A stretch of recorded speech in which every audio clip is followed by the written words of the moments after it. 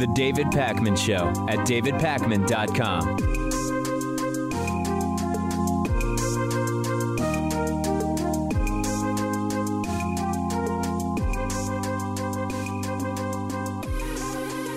So yesterday was day 2 of Donald Trump's second impeachment trial. Monday, day 1, was a full day of debate as to whether the Senate actually has the jurisdiction to try a former president. They decided, yes, we do, by a 56-44 vote.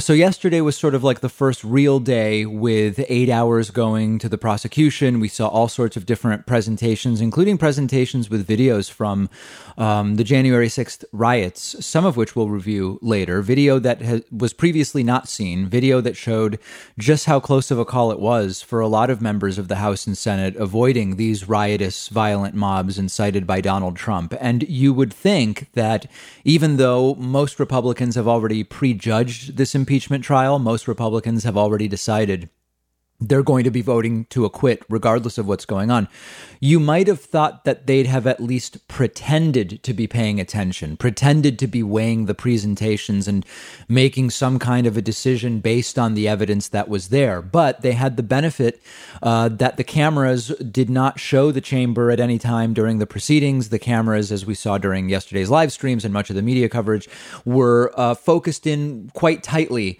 on the presenter, the various House impeachment managers who had turns to speak yesterday. And we were left to rely on reports of members of the media in the chamber to tell us what exactly were senators doing during what are very long days of presentations. And it turns out that many Republicans were engaged in everything from drawing doodles to sneaking in iPads, as Chuck Grassley reportedly did, in order to be able to read other material, unclear exactly what it was, while the presentations were going on. Business Insider has a nice sort of compilation of different reports about this, and they say that many senators were distracting themselves yesterday afternoon when the Democratic impeachment managers were laying out the case. Rand Paul, who at many points appeared to be the only person in the chamber not wearing a mask, he was doodling and, according to one report, drew a picture of what appeared to be the Capitol, I guess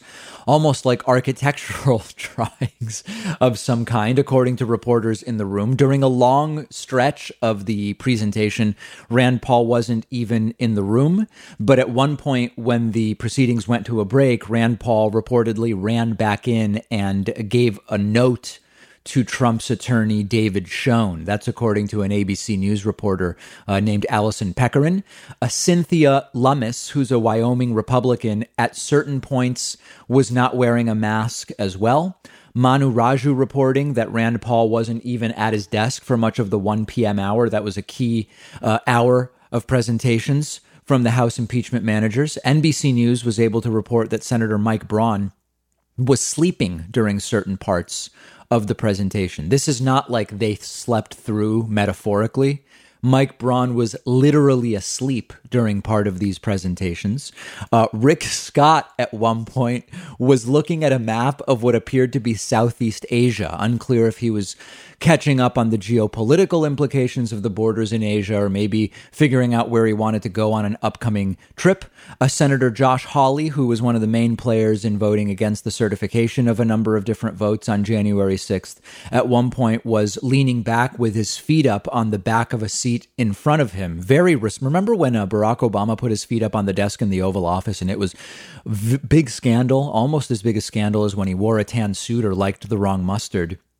And Republicans said, you don't put your feet up in the Oval Office. Well, Senator Josh Hawley with his feet up on the seat in front of him in the Senate, and he appeared to be reading documents unrelated to the impeachment trial, and he said he was reading trial briefs.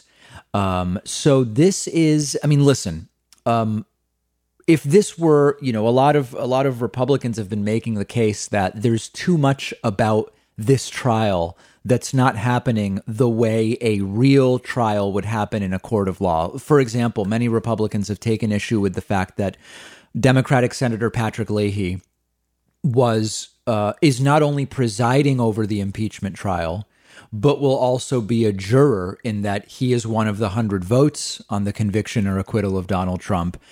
And Senator Patrick Leahy also is, in a sense, a witness because he was there on January 6th. Now, the witness thing would apply to every single one of these senators since they were all there on January 6th. So that seems to be neither here nor there. But one of the other important differences between a, quote, real trial in a court of law and what's going on here is that if normal jurors were reading on iPads, sleeping, reading documents related to other matters during a trial, they would be removed from a case. And it could even potentially lead to a mistrial, depending on what the circumstances were.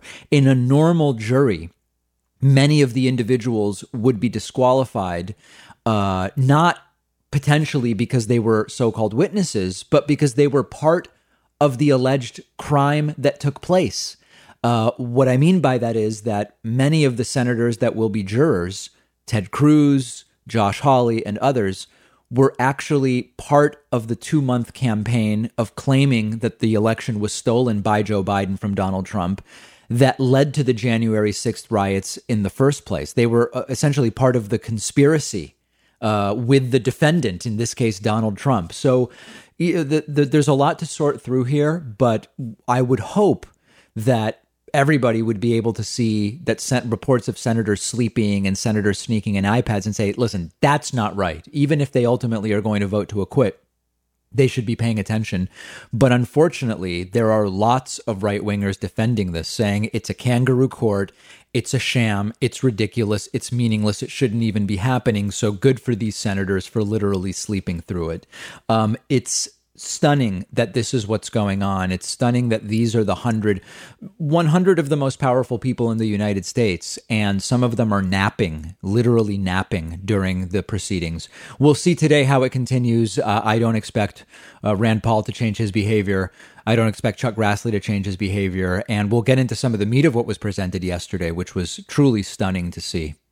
We predicted that the Southern District of New York prosecution, district attorney, would be a thorn in the side of Donald Trump and his family long after he was out of office. That may still be the case, but it is Georgia that is jumping ahead very quickly and has launched a criminal investigation into Donald Trump's supposedly perfect phone call to Georgia officials saying that they need to find 11,780 votes for him. Yes, Donald Trump is under criminal investigation. It's happening even more quickly than some of us anticipated it might happen. The New York Times reporting that prosecutors in Georgia have started a criminal probe into Donald Trump's attempts to overturn the election results in Georgia, including that infamous phone call he made to Republican Secretary of State Brad Raffensperger. That's the call where Trump insisted, I only need 11,780 votes. What are we going to do? Help me out here. How can we find these votes? Fannie Willis, who is the Democratic prosecutor in Fulton County, has now sent a letter to numerous officials in state government, including Brad Raffensperger, requesting that documents be preserved related to an investigation into attempts to influence the state's 2020 presidential election. So this is notable for a few different reasons. These notifications to preserve documents are typical when there is an investigation that is taking place. Because this is a prosecutor in Fulton County, we know that this is a criminal investigation. That's what it is. That's what it means. That's what these prosecutors investigate. Now, the letter does not mention Donald Trump by name. But it is related to what Donald Trump did, trying to change the outcome of Georgia's election, insisting that these officials should simply find these votes, make it happen. And a copy of this letter that was sent was obtained by the New York Times, and it really doesn't look good for Donald Trump. Now, the speculation is Trump's ultimately going to be charged with felony election fraud. And that one of the really important things to understand is that when it comes to these statutes, even if you fail to convince someone to do the thing you want them to do, it is still a crime. Quote, under Georgia law, it is illegal to falsify any records used in connection with an election or to place false entries in such records, and any person who solicits, requests, commands, importunes or otherwise attempts to cause the other person to falsify election fraud in the first degree, to falsify voting records, is guilty of criminal solicitation to commit election fraud in the first degree. This is a felony offense, and much like with bribery, if you try to bribe someone and they don't accept the bribe, you're still guilty. Listen, when we talk about attempted murder, just because you fail to kill someone doesn't mean you've committed no crime. And much the same way, even if you fail to induce fraud by asking someone, in this case, Brad Raffensperger, to find these 11,780 votes, you are still culpable, even if you don't get them to do the thing you're asking them to do. Imagine if Georgia ruins Donald Trump's life before New York does.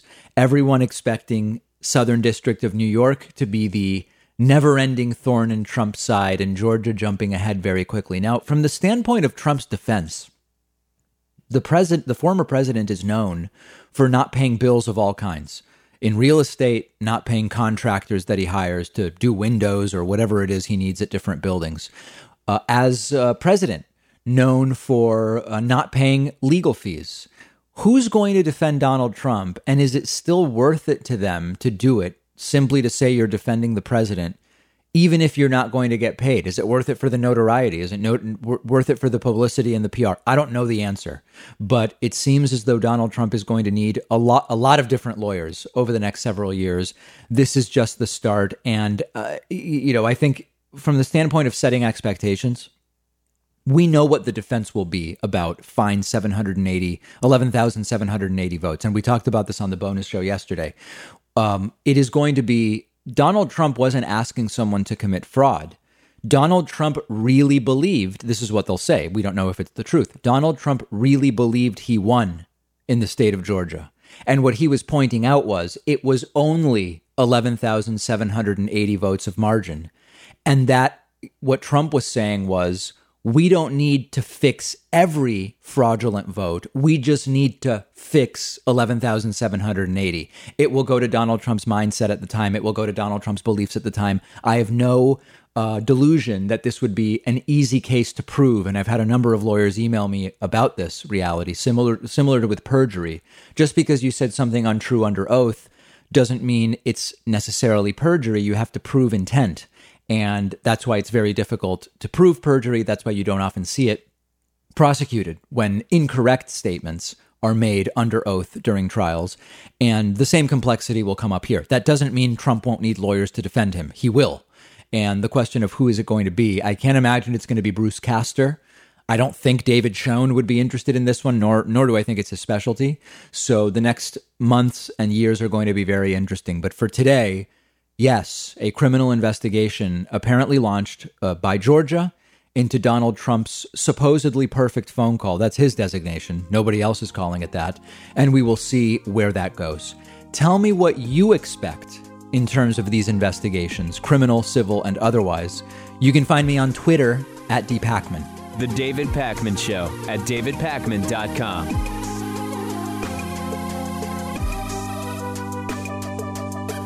Start your day and your new year off right with Just Egg, which is one of our sponsors. You've heard me talk about the importance of having a diet that is more heavily plant-based, and it's something I've done over the last few years. I've always loved eggs, so it's great that there is a delicious plant-based version of egg with all the protein of egg that Just Egg brings with it, but it's made from mung beans, so it uses 98% less water and causes 93% fewer carbon emissions than a conventional egg. And Just Egg cooks and tastes exactly like a conventional egg. I've tried it for omelets, scrambled eggs, French toast, banana bread, pad thai, anything you'd normally use eggs for. And I actually think if I cooked something for a friend without telling them about Just Egg, they wouldn't even know the difference. Find it in the egg aisle at your grocery store, on Amazon Prime now, or on Instacart. And they also have a frozen version perfect for breakfast sandwiches. Just Egg. Try it out. One of our sponsors is Sunset Lake CBD, a farmer-owned company shipping super quality CBD directly from their farm to your door. They cut out the middleman, which saves you money and gets you the freshest possible product, which includes tinctures, flour, gummies, skin topicals, even CBD coffee, which I've really enjoyed. The whole team loves Sunset Lake CBD, especially their CBD oil and the gummies. We always say, send us more every time we run out. CBD is reported as being useful for relieving stress, pain, inflammation. Some people use it before bed to help with sleep. And Sunset Lake is where you want to get your CBD because they pay employees a living wage. Their farm is sustainable. And of course, because they support progressive shows like ours. They're giving David Pakman Show listeners 20% off when you go to davidpakman.com/CBD and use the coupon code PAKMAN. That's coupon code PAKMAN. You can find the URL in the podcast notes.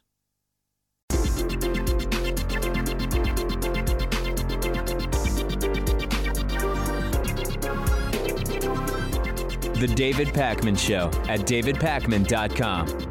Remember that the David Pakman Show is primarily made possible by viewers and listeners who sign up for a membership at joinpakman.com. It's quick, it's easy, you get extra stuff every single day, and you can use the coupon code BETTER21 to get a discount off of the membership of your choice. Sign up at joinpakman.com.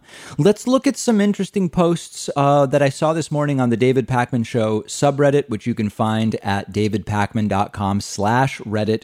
More than what is the number now? More than 28,000 viewers and listeners of the show now subscribed to the subreddit at davidpakman.com/Reddit. A lot of people writing to me after the first day of the Trump impeachment trial number 2 about the so-called Chewbacca defense after seeing attorney Bruce Castor rant for 50 minutes, Trump's attorney Bruce Castor rant for 50 minutes about vinyl records that his parents liked, the political preferences of his parents, his friends in the Senate and what kind of relationships he has with them, a pre-revolutionary British law, and all sorts of things that have nothing to do whatever with the impeachment trial. I got a bunch of emails from people saying, was that the Chewbacca defense? And Scrappy Doo posted this to the subreddit saying, who believes that Bruce Castor was attempting to use the Chewbacca defense during yesterday's portion of former President Trump's impeachment trial, and pointing out that Bruce Castor's speech was just random facts and irrelevant things to the actual defense of Donald Trump. And indeed, the Chewbacca defense is a legal strategy. There's actually an entire wiki page about the Chewbacca defense. The Chewbacca defense is a legal strategy when a criminal lawyer just tries to confuse the jury instead of refuting the case. And the reason that this can work in criminal trials is we have this standard of reasonable doubt. And if a defense attorney can introduce reasonable doubt, any kind of reasonable doubt, then they are a significant step closer to securing an acquittal for their client. And so the idea of a Chewbacca defense would be a prosecution comes together and makes a case that's relevant and it's germane to the facts and the complaint that is being adjudicated. And a defense attorney can introduce irrelevant facts, stories, confusion. And if you can get the jurors just saying, well, we had the case from the prosecution and then we had the case from the defense, even if the case from the defense was irrelevant and didn't make any sense, if it makes the jurors feel as though there's some kind of doubt as to what happened, even if it's because the defense lawyer was talking about Chewbacca, Star Wars, vinyl records, and whatever, you can turn what might be a very good case for the prosecution into a confusing enough case that maybe you get a juror to say, I think we've got to go with not guilty because I'm still even confused about what it is that took place. That's the idea of the Chewbacca defense. Now, it shouldn't really apply to a Senate impeachment trial where the standards are different. It is not a criminal proceeding. It is a political proceeding.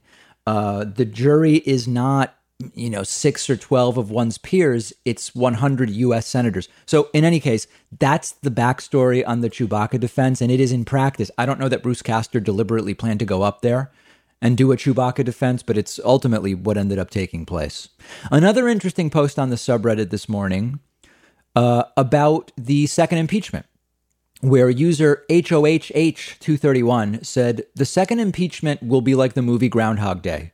Same type of honestly presented facts by Democrats as in the first impeachment, followed by the same lame falsehoods and distractions by Republicans as in the first impeachment. Same disappointing results. Still needs to happen, though, and I hope I'm wrong about the results. Now, in the first impeachment, I was saying pretty early, Trump's not getting convicted. And we knew that because we knew that they weren't going to have the votes. You need 17 Republicans to say, I'm going to vote to convict. And we thought there might be somewhere between 1 and 4. And in the end, Mitt Romney voted to convict on one of the two counts. Much the same way, I know that people get mad at me when I say this, and they've been emailing me this week saying, David, why are you prejudging what's going on and saying there won't be a conviction? It's because we know that maybe there would be very optimistically, 5 or 6 Republicans that might vote to convict on the single count in question here in the current impeachment trial. But we just know Democrats don't have the numbers. We just know. I would love to be able to tell you that it's too early because every Republican is going in there planning to evaluate the case made by the impeachment managers and evaluate the case made by Donald Trump's attorneys and then going to decide by weighing the evidence. But that's not what they're going to do. We know that that's not what they're going to do. And remember that 44 members of the Senate already said they don't even believe the Senate has the jurisdiction to do this trial. Do you think they're really open to voting to convict Donald Trump? Of course not. So I know some people don't like it, but it's the reality. And Donald Trump will be acquitted. The question is, will he be acquitted with any Republican votes going against him, or will he be acquitted with every Republican vote in his favor? Remains to be seen. Join the discussion on the subreddit at davidpakman.com/Reddit.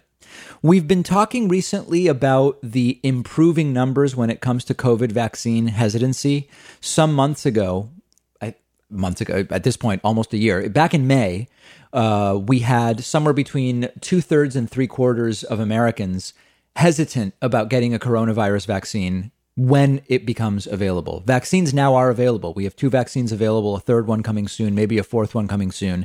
And the good news is that the vaccine hesitancy has declined as far as the COVID vaccine is concerned. It got down to 50%, 40%. Now about 1/3 of Americans say they definitely or probably will not get the COVID vaccine, according to the latest poll. Now, it's good that the hesitancy has declined, but unfortunately, especially when you're not going to start vaccinating kids for some period of time, in order to get herd immunity, particularly with these more contagious variants, you need to have close to every adult in the United States vaccinated to get to herd immunity. So it's still a disaster that 1/3 of Americans aren't interested. But this new poll did something interesting, which is it actually broke down a variety of groups, political groups, racial groups, based on education level. And we have identified the most anti-COVID vaccine groups in the country. And 3 of these groups are Republicans, those without a college degree, and Black Americans. These are 3 of the most anti-vaccine groups in the United States for different reasons, importantly. And members of these different communities will have different reasons for telling you why they are skeptical of the vaccine. Now, the reasons that people tend to cite as to why they don't plan to get the coronavirus vaccine include concerns about side effects, not trusting the vaccines from a safety standpoint, and not believing that they need the vaccine. Not trusting the government is another reason, and not believing that the vaccine is actually effective. So let's look at some of the numbers here. Black Americans are significantly less likely than white Americans to want the vaccine. 57% of Black Americans say they want the vaccine compared to 68% of white Americans. Hispanic Americans, very similar to white Americans in that category. Now, this, to some degree, is probably related to historical atrocities that include medical experimentation with Black Americans. And a lot of my Black Facebook friends have been posting a lot about, guys, while we understand the historical atrocities related to experimentation, we need this vaccine. And what we don't want is for our community, this is not me speaking, but some of my Black friends on Facebook saying, we don't want our community to end up disproportionately unvaccinated. That will continue to perpetuate these unequal outcomes when it comes to vaccination. When it comes to education, Americans without college degrees significantly more likely than college-educated Americans to not want the vaccine. 40% of those without college degrees say no vaccine for me. Only 17% of those with college degrees say no vaccine for me. So that's not surprising. Lack of education and lack of just a real understanding of how the vaccine works, et cetera, makes perfect sense that the less educated you are, the less able to sort of parse the scientific data or even know where to get it. That makes perfect sense, not surprising. And then, of course, Republicans more likely than Democrats and independents not to want the vaccine. And that one is pretty obvious when you have had a party that from day one, led by Donald Trump, starting in, when was it, right? January, February, played down the risk of the vaccine, of the coronavirus, played up this idea of it's just the flu, played up the idea of it's going away soon, played up the idea of that's in China, it's not going to go elsewhere. And of course, we know that all of those things were wrong. It makes sense that if you were part of the political party that not only spread those ideas, but actually tried to use them to justify re-elections, and that failed, at least for Donald Trump, it makes sense that you would be less likely to want the vaccine. Why would you need a vaccine against something that your party leaders have been telling you for a year now is really not that serious in the end? So completely unsurprising as far as that goes. Now, at some point, we have to decide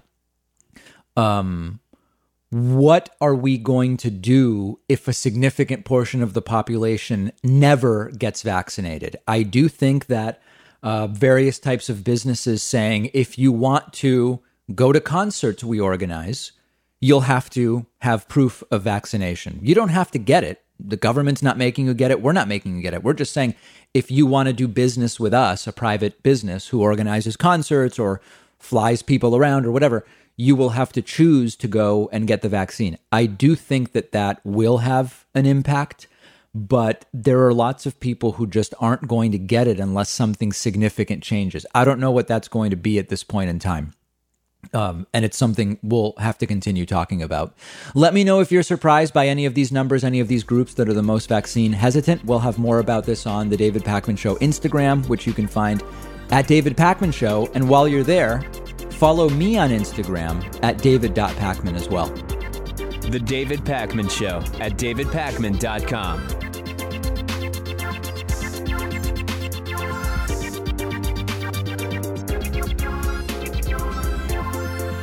One of our sponsors is Hydrant, which is a delicious fruit drink powder that you mix into water for rehydration. And they're giving you 25% off your first order.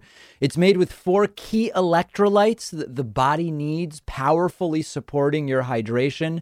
Hydrant tastes great. It's made with real fruit juice. It's been a great part of my daily routine for a while now. Keeping myself hydrated puts me in a better mood.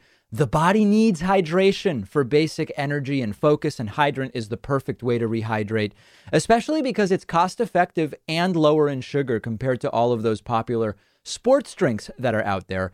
You really have to try it for yourself to see what I mean. It tastes great. They also have a variety called Hydrant Immunity, packed with vitamins A, B, C, and D, which is also very much worth trying.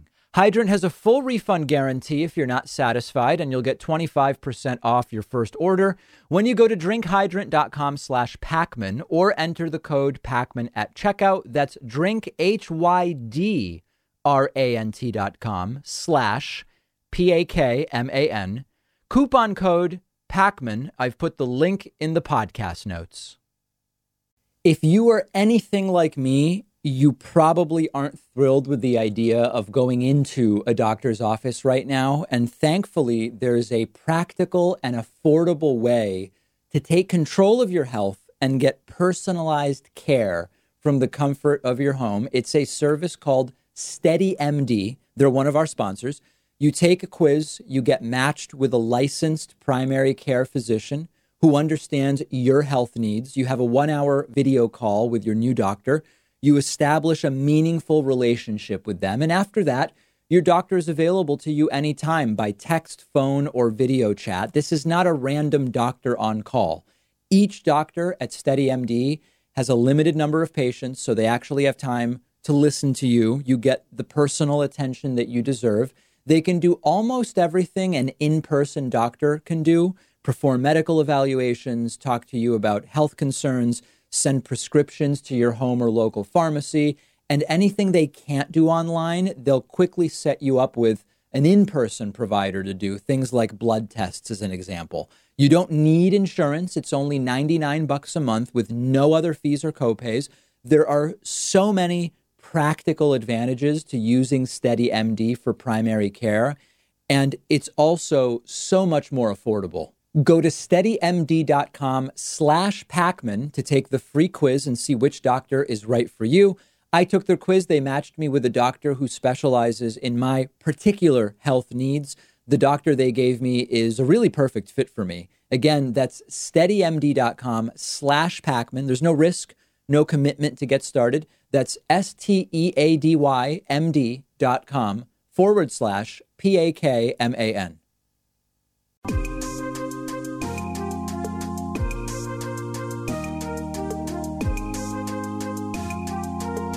Welcome back to the David Pakman Show.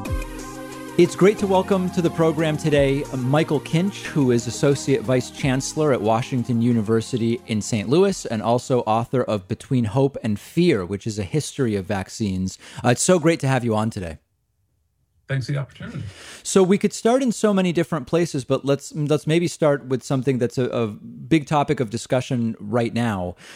We've seen sort of different numbers stated about what the goal should be in terms of the percentage of Americans or of global citizens, but maybe we'll start with Americans that need to be vaccinated in order for the U.S. to approximate what would be called herd immunity. And of course, there's a number of input factors that determine what this number should be, how contagious something is, how effective the vaccines are, and all of these other things. What are the sort of the most important things we should be thinking about now in terms of the variants, in terms of vaccine hesitancy, all of these different input factors, for if there is this one number that we should be looking at as the sort of threshold? Yes. And herd immunity is a term that has actually been misidentified and misused, particularly by the previous administration. And in a nutshell, it's the likelihood that if you're someone who is susceptible, let's say you were a cancer patient who had chemotherapy that knocked down your immune system, what is the likelihood that you will encounter someone in your vicinity that might infect you? And that number for SARS-CoV-2, the current source of the pandemic, has been creeping upwards. It started at about 70%, and it looks like today it's probably between 80 and 85%. In part because these new variants, the British variant and the South African variant, not to mention the Brazilian variant that hasn't gotten as much press, are far more communicative. So I think we need to be shooting for 85%. And from a realistic standpoint, that means that we need to have probably 90 to 95% of the population protected. Because again, some people will have had cancer therapy, rheumatoid arthritis treatment. They're simply old or very young, and they may be immunized, but the immunization may not take. And so we're going to have to go in excess of that 80 to 85% number in order to assure that we finally get this virus behind us. Now, this may be a silly question, but I've not heard it addressed head on necessarily. When we talk about these numbers, I presume we're talking about the entire population. If you are not including people below a certain age, at least initially, don't we really need 100% of eligible adults because there are so many people under 18 or 16, which are the ages that the Pfizer and Moderna vaccines respectively have been tested on? Don't we really need every adult vaccinated? We do. And essentially, again, that 85% number alone means that we need that. The vaccines are being tested in pediatric populations, but we don't have the data yet. Right. And so every adult, in order to protect your children and your grandchildren, really needs to be vaccinated soon. And as you mentioned, it's not just here in the US, it's around the world, because when you look at it, as we've seen, we have variants coming out of South Africa and other countries. And that means that someone in one country or a population in one country that decides not to be vaccinated could actually jeopardize the rest of the planet. On today's program, one of the things we looked at was a new study that looked at the current level of vaccine hesitancy in the American population. The good top line news is that the 65% hesitancy of May 2020 has been reduced dramatically. It's now down, according to this latest study, about a third of the country. When you slice and dice different groups, three groups that are particularly or disproportionately vaccine hesitant when it comes to this vaccination are among political lines, Republicans, among racial lines, Black Americans, and among educational lines, those without a college degree, for different reasons. These three groups seem to be hesitant of the vaccine for different reasons. What historically have been some of the most effective ways to get more buy-in to mass vaccination campaigns? I think there are two things. One is that we need to be 100% transparent, both in what we know and what we don't know. We're not here to sell a used car. We're here to get past the pandemic. And so I think that we need to convey, when there is information that we don't know about, we need to convey that, but we also need to convey what we do know, and we need to stop rumors. There have been rumors that are completely unsubstantiated about causing lack of female fertility or lack of male fertility and many other things. But we also need to respect that there are certain populations of people, for example, Black Americans, that were subjected, for example, to the Tuskegee experiments. Right. And that means that they're hesitant about many different standardized medical procedures. And we need to then explain to them, here is what we know about it and why you're not being an experimental subject, that this is important. And that gets to the second thing we can do to minimize the anti-vax movement. And that is to people, it's been shown, will be more amenable to being vaccinated if someone that they knew was vaccinated and if it went well. And so the more that we get into those populations, the better it should turn out. The one of the concerns I have, and I'm wondering whether you share it, is that there are many articles that, from my perspective, are underselling the benefits of, in particular, the two vaccines that are approved right now. And sometimes you will see maybe not headlines, but like subheadlines that will say, even when vaccinated, nobody can do anything differently. Everything has to remain the same for a very long time. And when you sometimes get into the details or look at the blogs of immunologists, as an example, you will actually see much more interesting information like, listen, there is going to be some risk no matter what, but a small group of vaccinated adults 10 days past dose number 2 is at very low risk to do an indoor gathering, in particular if everybody works from home. You know, but more sort of like meat on the bone about there really are some differences, and this is a game changer, and it will be more of one as more people get vaccinated. Do you think my concern is warranted about the underselling of the vaccines? It is, although, again, we don't want to come across as selling a used car. Right. But I think if you look at it, these vaccines are truly miraculous. The magnitude of efficacy and, frankly, safety as well is far beyond what any of us thought a year ago we would be able to achieve, especially within this time frame. And I would say it's better than the Apollo mission. That being said, we are underselling it. And I think that the proper way to address this, what you just mentioned, which is very valid, is to say, look, we don't yet know, after you're vaccinated, whether you might be able to communicate virus to others. And we want to communicate to people, the last thing that you want to do is to unintentionally infect your grandparents, your children, your grandchildren. Sure. And so just to be safe, let's keep up those safety measures until we have established herd immunity. And let's be clear what herd immunity really means. And I think most reasonable people will say, oh, if I'm protecting my neighbors by doing this, that's a great reason to do it. Not that it's this onerous thing that we have to continue to do. You were talking about the Republican pushback to vaccination. This is simply a continuation of the denial that the pandemic was real, the denial that the masks are effective. And we have to get past that and say, look, independent of what your political views are, here's what the science tells us. What is the best way for someone to accurately sort of parse, as you talk about so many rumors, every single day there's something. The Moderna vaccine doesn't work against the South African variant. Oh, it does, but it just is more borderline in terms of the immunity versus being more robust against the UK variant. And oh, well, maybe that's not true.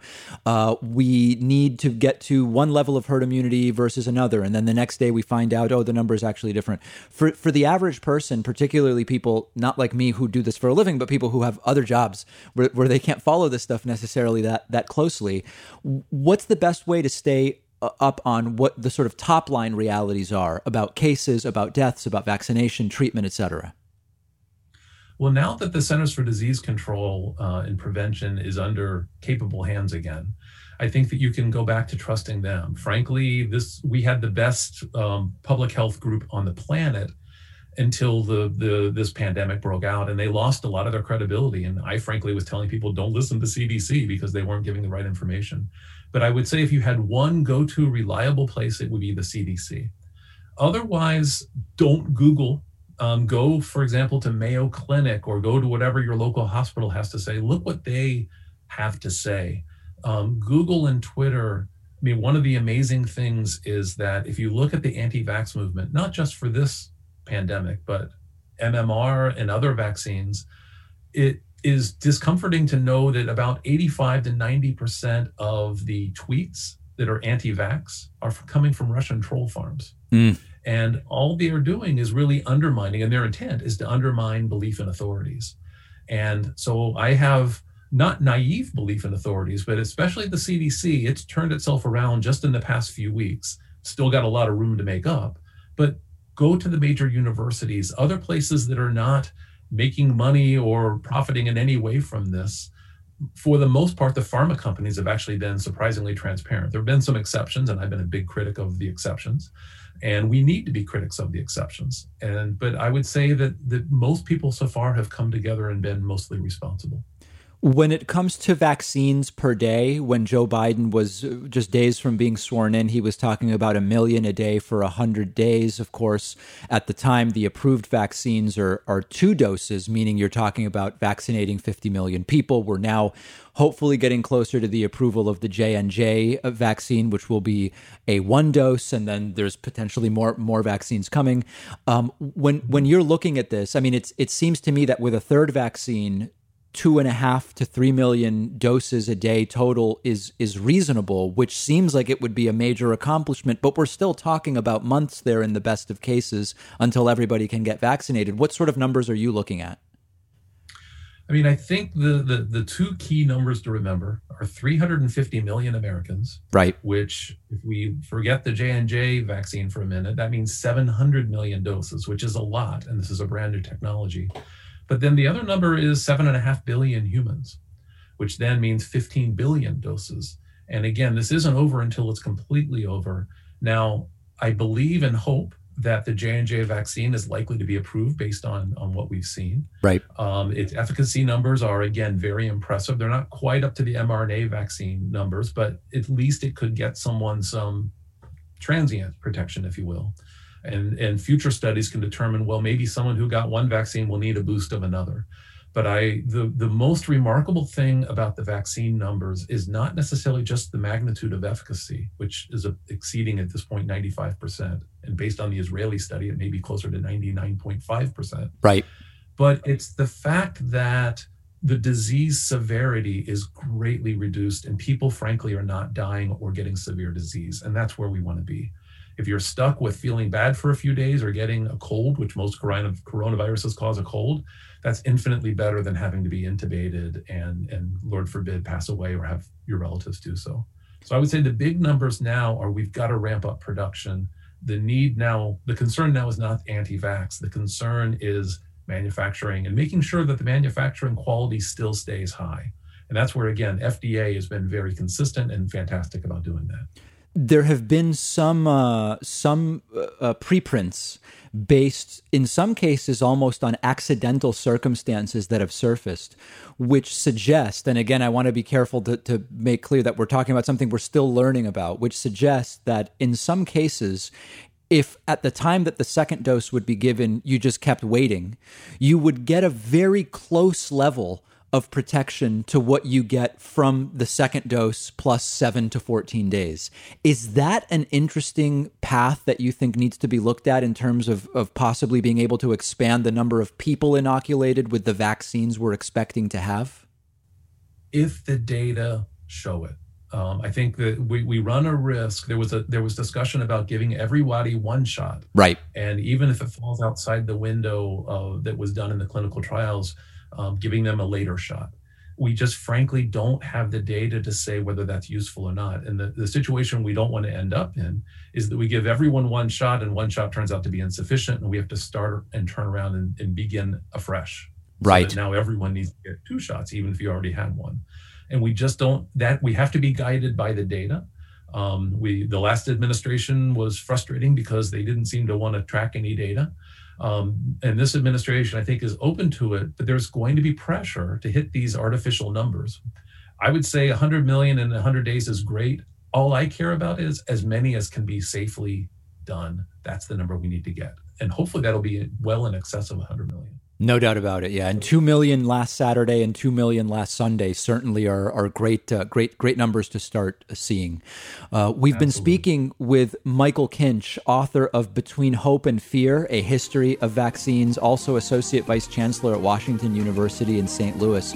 Such a pleasure having you on. I really appreciate your time. Thank you so much.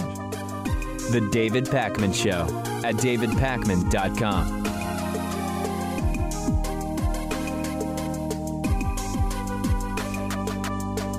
I want to take a second to tell you about one of our sponsors, S&H Masks. S&H Masks has everything you need when it comes to face masks and other protective gear for COVID-19, and they're giving my audience 20% off. S&H Masks is the company that I've personally been going to for face masks. I love and trust the products they sell, and that's actually why I reached out to them about being a sponsor. I've tried tons of different face masks this year, like many of you, and I still have not found a mask that is more comfortable or easier to breathe in than the washable cotton masks that they sell. It's made of a silky, lightweight cloth that feels great on the skin, has a convenient adjustable strap. They also have disposable cloth masks, which are really comfortable, as well as all of the other gear like face shields, alcohol wipes, no-touch infrared thermometers. And all of their prices are very reasonable. I also love S&H Masks because they've donated over 60,000 masks to healthcare institutions. They're an excellent company. Shipping is just $5 and shipping is free on orders over $150. You can get there by going to davidpakman.com/mask. The link is in the podcast notes and you can save 20% on everything in their store when you use coupon code DAVID. A lot of the shirts you see me wearing on YouTube are actually made by a company called Teddy Stratford. I love these shirts, and that's why I asked them to be a sponsor of the show. It really is the most innovative shirt you can buy because most slim fit button-up shirts give you this weird stretched out gap in the chest where the buttons are. You don't get that with the Teddy Stratford shirts because all of their shirts come with a patented zipper hidden beneath the buttons, which prevents the chest from stretching apart like that. But most importantly, just overall, it makes the shirt fit much better and look better. The carefully designed shirt is also cut in a way that improves the look of your upper body physique. It has a really nice, elegant, close fit that other shirts don't really give you. It also has a specially designed collar that won't fall down and lay flat, which I love. The difference all around with these shirts really is noticeable. Go check them out at davidpakman.com/Teddy. The link is in the podcast notes, and they'll give you 15% off your first order if you use the coupon code PAKMAN at checkout. That's PAKMAN. The David Pakman Show at davidpakman.com. So as we've seen Donald Trump's second impeachment trial get into day 2 and then now into day 3, there have been a lot of questions about just what has Donald Trump actually been doing these last few days and even the couple of weeks since he left office. And there's a very interesting new article in the Washington Post from Josh Dawsey and Ashley Parker that tells the story of Donald Trump at Mar-a-Lago in Palm Beach, Florida, doing a lot of golfing, not surprisingly, doing a lot of just calling old friends and trying to reconnect with people. He reportedly continues to have many political aides on his payroll just around him, sycophants of sorts of different kinds. But this Washington Post article really tells the story of a former president and former sort of big shot businessman, at least to some degree, whose world is really crumbling around him, increasingly isolated from most of popular culture, half the country or more disgusted with him, unwilling to patronize his businesses anymore. And while, as Josh Dawsey writes in the Washington Post, Trump is confident that he is going to be acquitted, he is increasingly disturbed partially by the absolutely bizarre performance of his attorney, Bruce Castor, on Monday, the free association Rorschach test sort of thing that took place, which we covered yesterday. Trump disappointed in Bruce Castor's performance. Donald Trump also reportedly not pleased in general with how Republicans have been, some Republicans have been responding to the evidence presented so far. And Donald Trump is in this sort of bubble. And we know that Donald Trump was in a bubble while he was president of the United States. But he seems to sort of further be protecting himself with this bubble. And part of it, interestingly enough, is coming from the fact that Donald Trump is banned from a lot of social media platforms. Were Donald Trump not banned from Twitter right now, he would be not only tweeting, but also spending more time on Twitter and maybe seeing that there are even many Republicans disgusted with Donald Trump's role in inciting the riots on January 6th. The fact that Donald Trump has been removed from Twitter and a number of other platforms has placed him in what many people around him are saying it is a state of being adrift. No idea of what to do day to day, no idea of what comes next, and whether there is a future for Donald Trump's political life and business life. And I think this is another aspect that it just sort of remains to be seen. Like, does Donald Trump go back to doing real estate deals at this point? The one thing that has been mentioned by a number of sources that Dawsey and Parker cite in their Washington Post piece is that Donald Trump is calmer than was expected. He was reportedly screaming about Bruce Castor's terrible performance, but Trump seems relatively calm as he is adrift and unclear about what the future is of his business and political life. But Donald Trump reportedly furious with some Republicans, including Congresswoman Liz Cheney, who did vote to impeach Donald Trump in the House of Representatives, House Republican leader Kevin McCarthy, who said Trump does have some responsibility for the attack on the Capitol, then ended up backtracking when those comments exploded. So the general sense here is that this is a Trump surrounded by the most extreme sycophants, because who else would be left at this point to even be around Donald Trump, given what's taken place? Off social media, partially because he's been kicked off, furious with the Republicans that he believes have abandoned him, and unclear as to what the future of his life even is at this point in time. Now, one other interesting detail about Donald Trump during the impeachment trial and in the days leading up. Early on, you'll remember that a bunch of Donald Trump's lawyers for the second impeachment trial quit. It was, I guess, a week ago Sunday, not this past Sunday, but the previous one.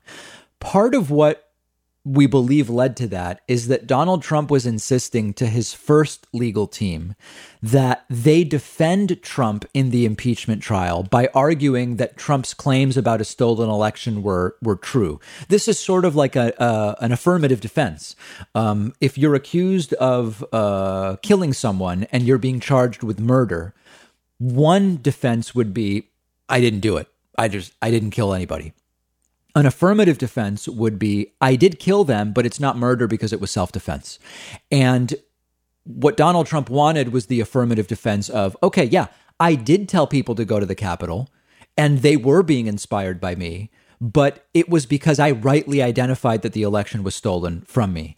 Trump's initial defense team reportedly thought that was an absolutely terrible idea, knowing Donald Trump's instinct for self-sabotage and inflicting, unforced problems upon himself. They didn't go with that, and Donald Trump ultimately getting new lawyers, but that is not the case that is being made. And the case that we have already seen previewed by Donald Trump's attorneys, Bruce Castor and David Schoen, and which we are going to continue to see today and as the defense mounts, are simply that Donald Trump didn't incite the riot. Period. And that another source of isolation and fury and confusion from Donald Trump. So I don't know what the future of Donald Trump's life is.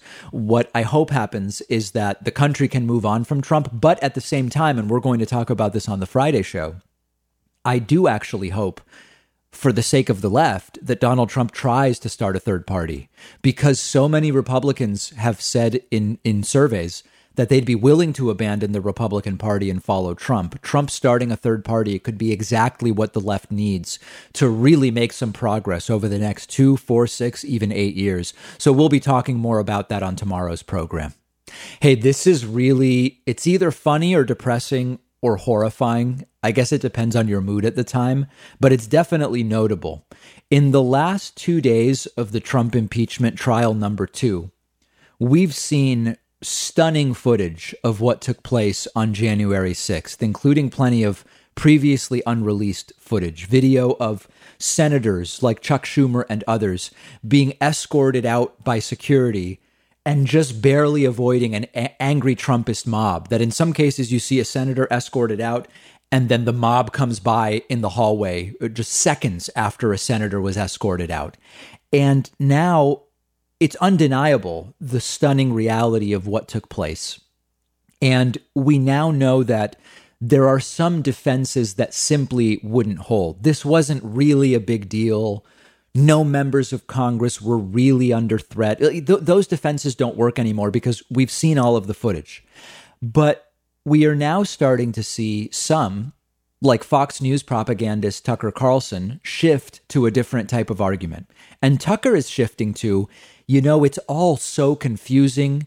It's impossible to know what really happened on January 6th, but it definitely has to do with Black Lives Matter.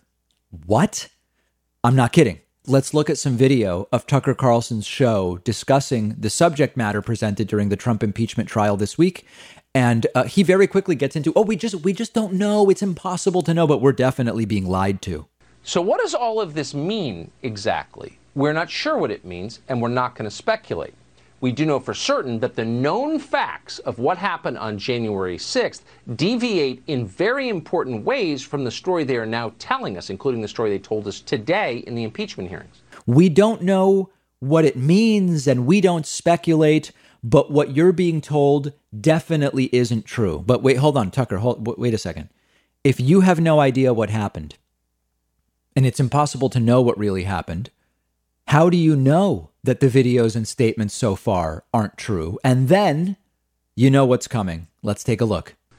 And in many places, the known facts bear no resemblance to the story they're telling. They're just flat out lying.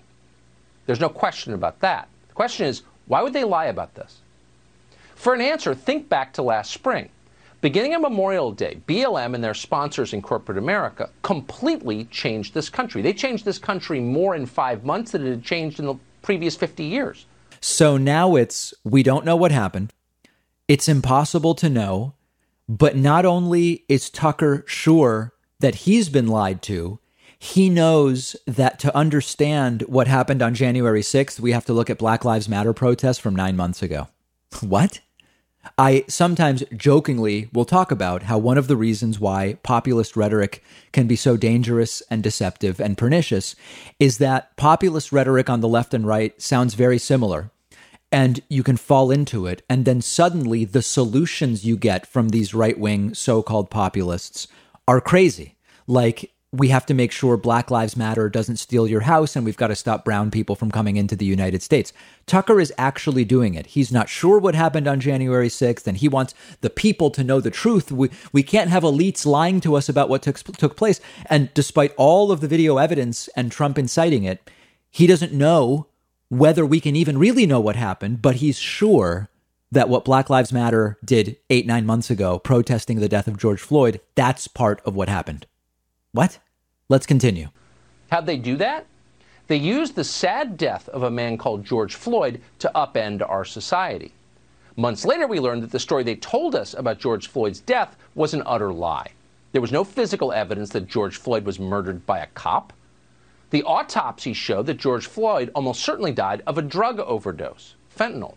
Now, Tucker mentions, as an aside, George Floyd died of a drug overdose.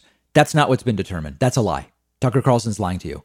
The truth is that the medical examiner's office ruled that the manner of George Floyd's death was homicide. It was a homicide.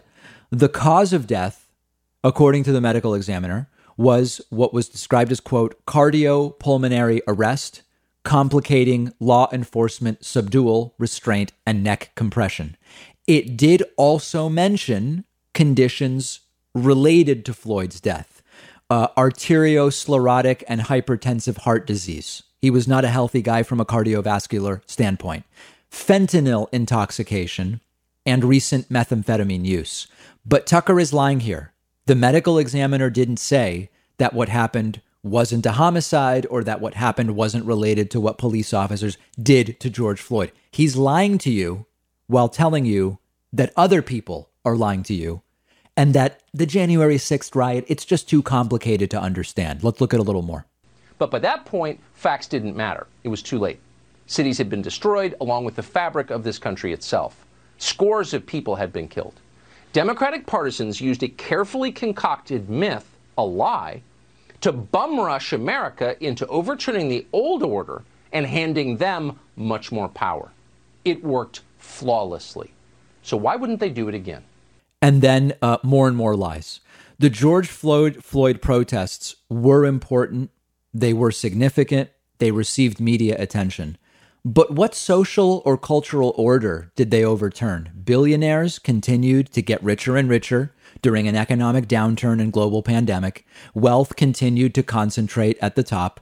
Corporations are still in total control of American society and the economy, and we continue to see regulatory capture. What order did the protests overturn? Yeah, I mean, they raised awareness of issues. They created new activists, but what world order was upended? It didn't happen. And of course, not only is Tucker Carlson lying, he's lying to make you forget about the fact that he's saying, oh, that January 6th situation, we can't really know what happened. It's just too complicated. It's too difficult to know, but you're definitely being lied to. It's incredible and sad that this guy is a hero to so many people who unquestioningly believe everything he says, and it's going to get worse. We've predicted that right-wing media is going to be off the rails for the next 2 years, and it's getting worse and worse. We have a voicemail number, which is 219-2-DAVID-P. I've gotten a lot of questions about, I know that it sounds unbelievable, but the right now has a new date on which they believe Trump is going to come to power. The conspiracy right. They believe it's March 4th. Here's a viewer asking about it. Yes, David, this is Alan calling for Texas, and I've been reading a bunch of stuff online about March the 4th being the day that QAnon believes Donald Trump will come back into power. Right. And it has to do with a law that changed the date when the inauguration of the president.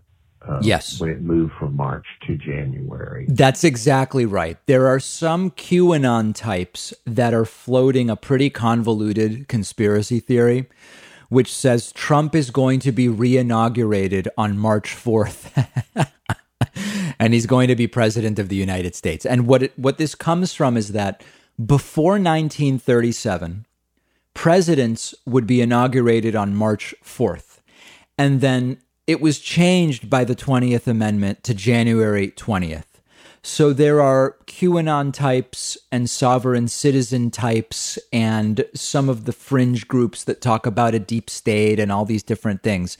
They are claiming that on March 4th, under a restored republic that will go back to the sort of presidential timeline of presidents inaugurated on March 4th prior to 1937, Trump's going to be sworn in.